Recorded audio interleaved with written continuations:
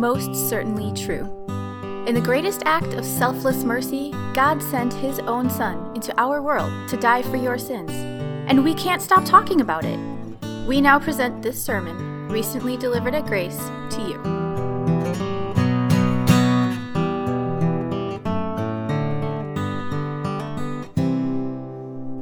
The Gospel for today is from Luke chapter 20. It's the parable of the tenants. It serves as the basis for the sermon today. Jesus went on to tell the people this parable. A man planted a vineyard, rented it to some farmers, and went away for a long time. At harvest time, he sent a servant to the tenants so they would give him some of the fruit of the vineyard. But the tenants beat him and sent him away empty-handed. He sent another servant, but that one also they beat and treated shamefully and sent away empty-handed. He sent still a third, and they wounded him and threw him out. Then the owner of the vineyard said, "What shall I do? I will send my son, whom I love. Perhaps they will respect him." But when the tenants saw him, they talked the matter over. "This is the heir," they said. "Let's kill him, and the inheritance will be ours." So they threw him out of the vineyard and killed him. What then will the owner of the vineyard do to them? He will come and kill those tenants and give the vineyard to others. When the people heard this, they said, "God forbid." Jesus looked directly at them and asked, "Then what is the meaning of that which is written? The stone the builders rejected has become the cornerstone. Everyone who falls on that stone will be broken to pieces. Anyone on whom it falls will be crushed." The teachers of the law and the chief priests looked for a way to arrest him immediately, because they knew he had spoken this parable against them. But they were afraid of the people. The Gospel of the Lord.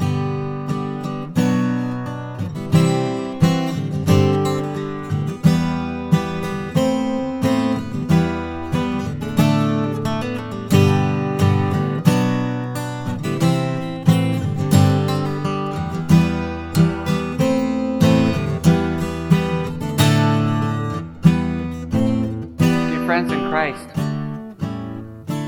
when the doctor came back into my little appointment room, my diagnosis was already written on his face.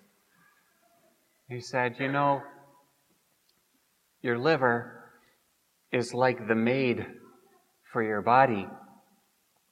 It comes in and cleans up all the toxins, and it filters out and stores up all the good nutrients for the blood to come through and take the nutrients and the good things to where they need to go. But your liver, you've got cirrhosis of your liver. You've lost healthy liver cells, and there's this irreversible scarring that's taken place. It explains the swelling in your legs and ankles. It's because of your alcohol abuse. So, without a liver transplant, in your case, your maid is pretty much in a coma. And there's no one there to vacuum up all these toxins that now have free access to important organs like your heart. So, without that transplant, you'd probably have a year." No way. This is obviously a simple mistake. I'm not an alcoholic. You've got to be wrong. I'm trying to think of some way to put ourselves in the position of people in the crowd, Pharisees, teachers of the law. I have an attitude sometimes where maybe I expect some things that I would be susceptible to, sickness-wise, illness-wise. Maybe there's some genetic thing that you think certain cancer might be headed your way or whatever. Expectation for that. And you probably have unexpected disease, things you don't think would ever happen to you. What was going on? What was the disease for the people that would listen to Jesus and say, "God forbid, may that never be. That's got to be impossible. That's such a horrible story, Jesus." What's going on inside their hearts that you would have an outcome where the Pharisees and the teachers of the law listen to all of this from the physician of the soul and say back to him, or respond by looking for a way to arrest him immediately? The doctor comes into the temple. His diagnosis is probably written all over his face. And he says, it's your heart. It's your heart. It's like stone in there when it comes to a relationship with God. There's just nothing touchy-feely for any of the messages that I send to you. There's just nothing responding back. Whenever I open my mouth, I send a servant your way and you pummel him and leave him empty-handed. I send another one and you do the same thing. I do it a third time. It's so bad inside. Even when the Son is sent to you, you slaughter him without flinching. Don't even blink an eye. It doesn't look good in your case. When the owner comes again, the stone will fall.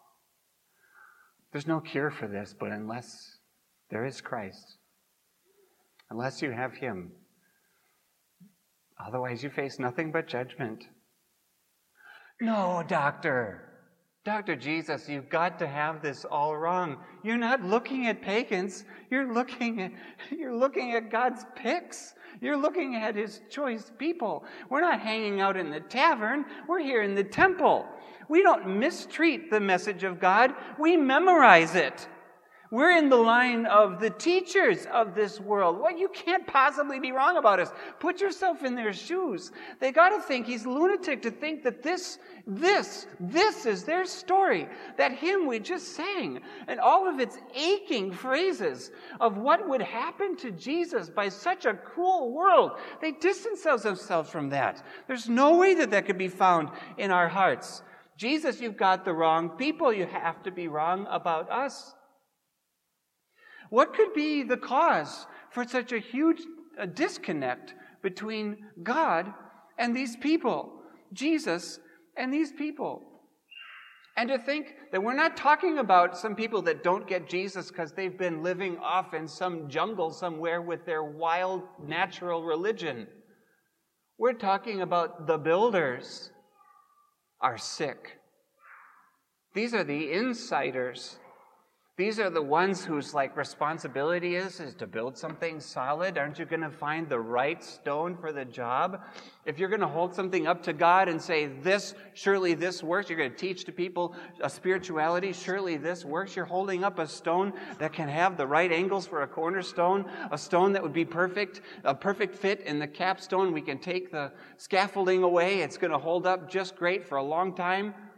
You are taking seriously that stone, and they're going to reject the one stone that works perfectly. The builders are getting it wrong. This tells you and me today, we're not talking about some isolated local jungle problem for them over there. When even the builders are sick, we're looking at the problem of humanity. We're talking about a global problem inside, in our core. And that's why we're talking about this now. Perhaps right up there with one of your greatest enemies is our own nature. Before Jesus says in his actions all the beautiful things he's about to say to us during Holy Week, let's reflect on this parable of the owner and the tenants in the vineyard, listening to this Stony story, a crushing account, but it's given by our closest ally. Do you notice how this parable begins? It's so like God to do this. It starts with something really good. So there was an owner, he says, a certain one who planted a vineyard. He planted a vineyard that said, somebody else come in and enjoy it. Somebody else come in and share it. Somebody else come in and work it. and participate in this productivity, right? He brings somebody else, and it's just like God. He builds it first, and we get to enjoy it. It just made this for you. It kind of opens up a little bit of that can of worms and say, you are a giving God, first and foremost. Here you go. You are the source of this vineyard. You are responsible for its existence. You have invested all the expenses necessary so that this thing can run and function, and now you come in tenants to just enjoy the blessings of having a job, enjoy the blessings of being a part of this work. It's a gift, first and foremost. It's a grace, first and foremost, right? And then you start to see, now, what is wrong about this relationship? And there's just something not right. In fact, it's not just right. It kind of already tells you this is more than just a parable to tell you about good business. This is a parable in Scripture that teaches us God's business and His way with us. So He sends His servant at harvest time. Everything's kind of normal so far. The servant comes at harvest time expecting to get some of the fruits to take back to the owner. And they beat him up and send him away empty-handed. What? Has anybody done that? You done that on the job before? Has that gone very well for you? You expect this? And twice. And a third time. And just as you're sitting there scratching your head, what is going on between tenant and owner? What is going on between this fallen world and holy God? What is going on between people and their Lord? We get the doors opened up and the windows and the curtains drawn back. We get to go jump in, open the box, and find out everything that's in the mindset of the owner. You ready for this? We sit inside the mindset of the owner in the middle of this parable as he then says to himself, what should I do? How do I treat these people who've done this 3 times? What am I going to do next? And this is the tell-all. This is the invitation and the way the owner sees this relationship. The owner says to himself, I know what I'll do. I'll send my son, whom I love. Not my son because I don't like him and maybe they'll beat him up too. No, it's not like that. I'm sending my son, whom I love. Perhaps they will respect him. It's just like, what are you doing, owner? What kind of a relationship is this? But that's precisely the point.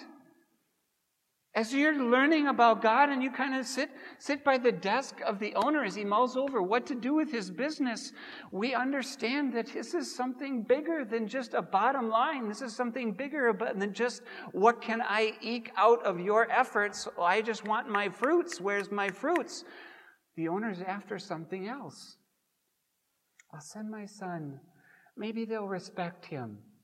If you had a family member working for you, you know that extra little bit of patience you might get you might give to a family member to keep them in the... What's Mike McCarthy all upset about these days? The Packers let go of me and it was cold-hearted, he said. I didn't see it coming. It wasn't warm. They just sat down in the office. They say that game didn't go pretty and they wrote me off. And I said, all bothered about it. There wasn't any... What are we getting from the owner to these tenants? I'll send my son. Perhaps we can still make this work. Maybe they'll listen to him. I will up my communication. When you sit in the world of the owner, do you see this persistent pursuit of the tenants more than the fruits? Like the vineyard's just kind of a side thing at this point. This is all about you. What do I need to do to keep you in the business? What do I need to do to keep you working for me? What do I need to be... So he sends his son. Maybe they'll respect him and I can keep them because this isn't going so well. Brothers and sisters, the ultimate word that comes from God is in the Son that he loves. It's his highest speech to you. Are you not the fruit? Are you not the apple of his eye? Are you not at the center of everything he ever said in his communication message to you in Scripture? Is the reason he keeps pushing Jesus, is the reason the sermons keep pointing. Is it not because it's the greatest benefit to you? Just for you.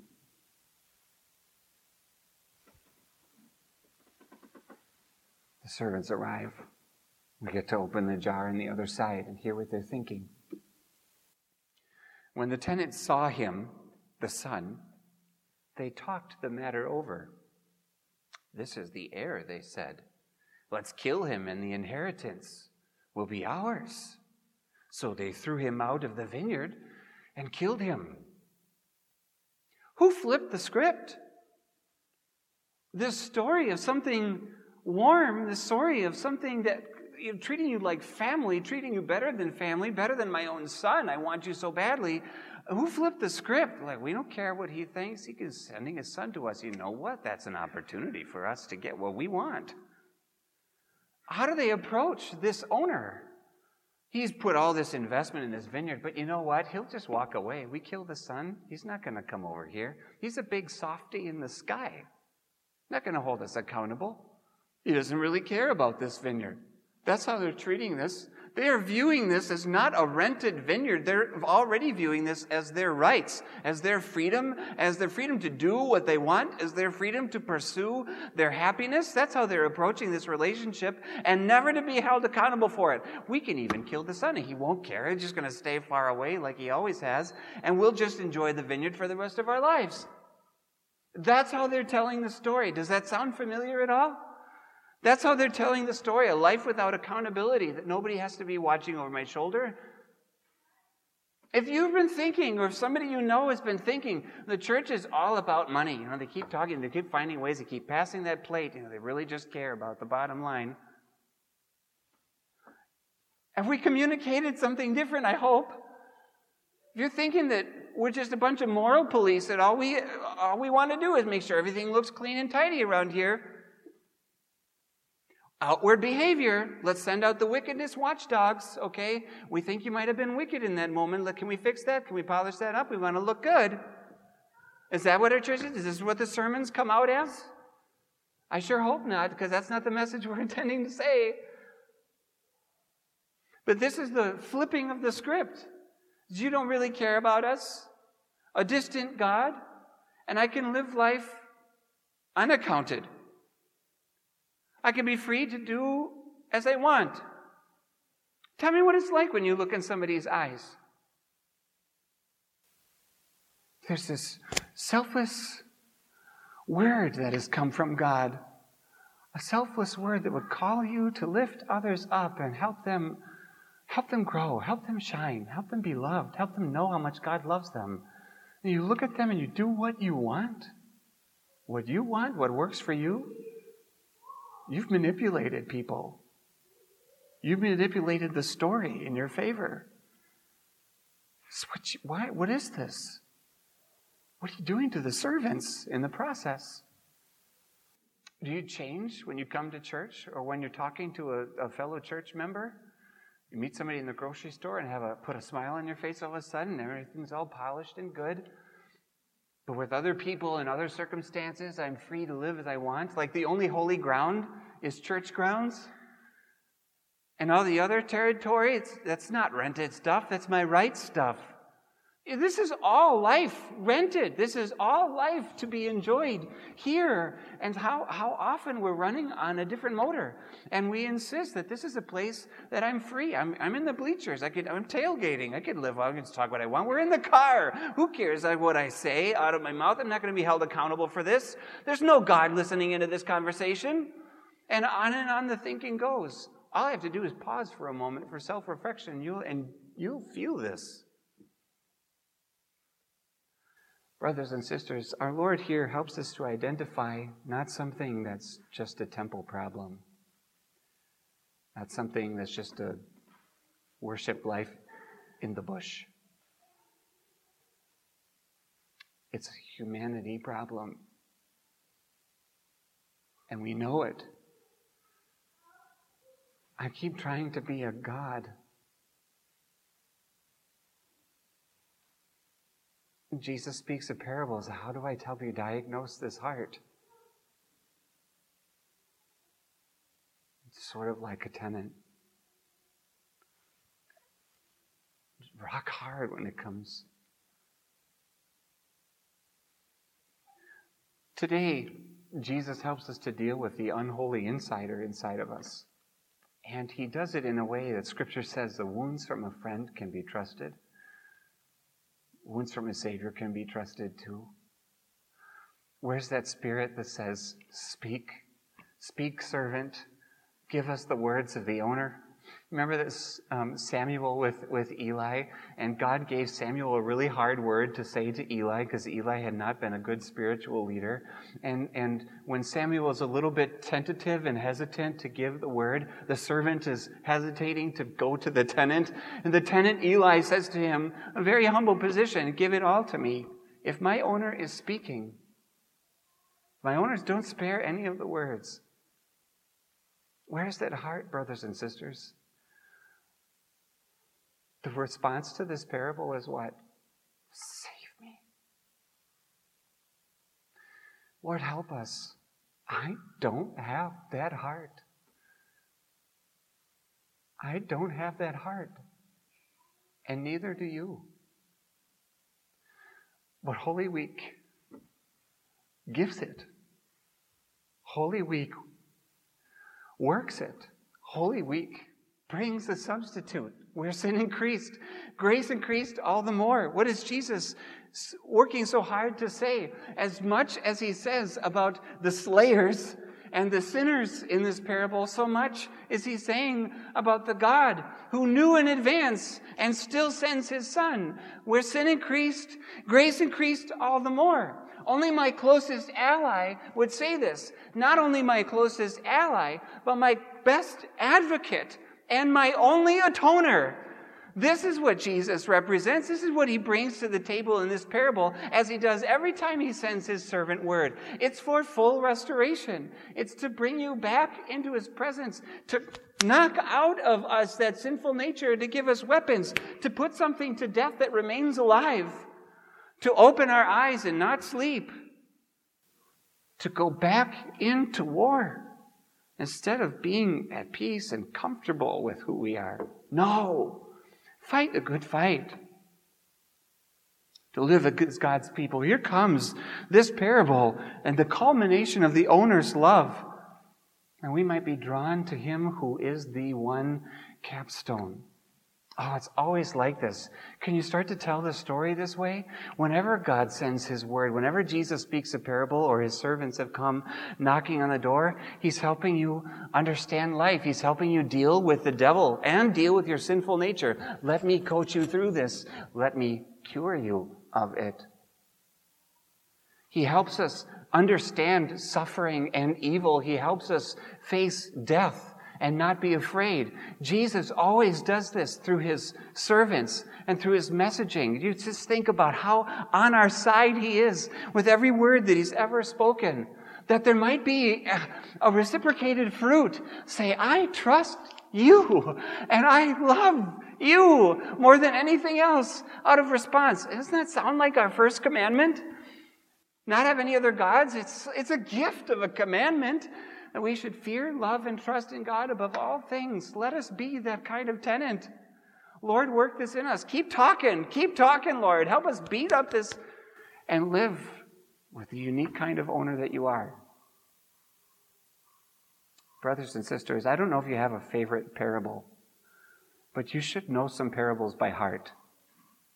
You should pick one that you can story tell for your own soul and to others. Something where you have all the details memorized and snap your fingers and I can tell you a lot about this parable and what it means.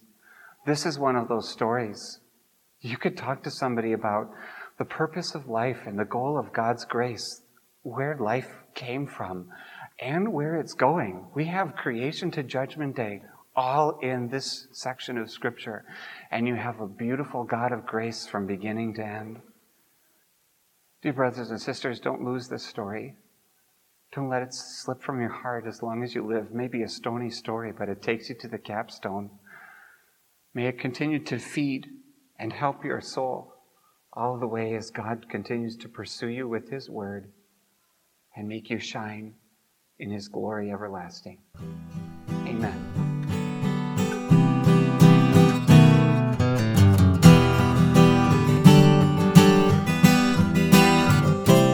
Thanks for listening. To learn more about God's grace or to support this ministry, please visit gracedowntown.org today. This grace is for you.